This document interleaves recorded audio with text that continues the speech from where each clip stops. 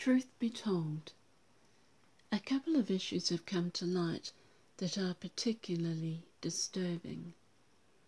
Despite the Prime Minister's and the Director General of Health's assurances that there is no shortage of masks or gloves, medical staff and dental workers on the front line do not feel safe. Often working within a metre of patients, 15 minutes in close proximity to a COVID-19 or a suspected COVID-19 case is all it takes to fall victim to the disease. Of all people that should be able to feel safe in their role, it should be them. In comparison with frontline staff in New York or Italy, our medical staff's PPE gear is woefully inadequate. New Zealanders have a sense of fair play and trust the Prime Minister and the government to see us through this time of coronavirus. That will be tested if what we've been told has in any way been an exaggeration or falsehood. They would not want to lose the confidence of the nation.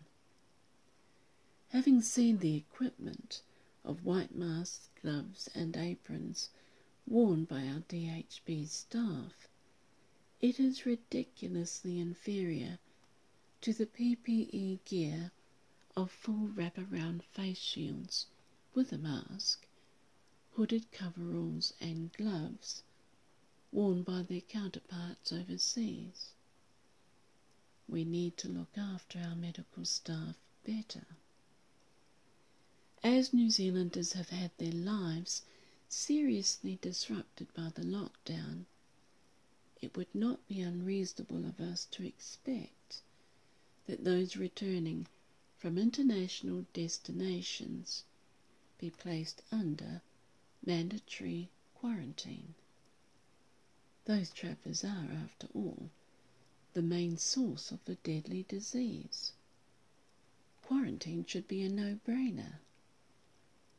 We've been listening to daily reports of the ongoing battle of containment of the disease, believing that the police and the government have it in hand, when that has not been the case at all.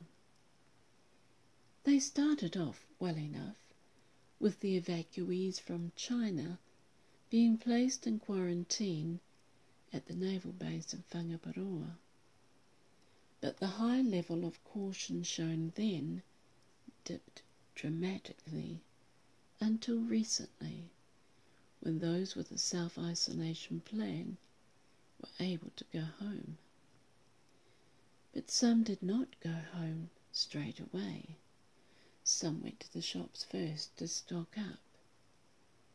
Self-isolation is not strict enough for travellers that could be asymptomatic carriers of the disease walking about in the community. It was exacerbated when we found out that the police were not actually checking up on them as we'd been told. How confident can we feel about those leading the country when they are eroding our trust in them with a series of untruths? False assurances destroys trust. They had better start fixing that, and fast.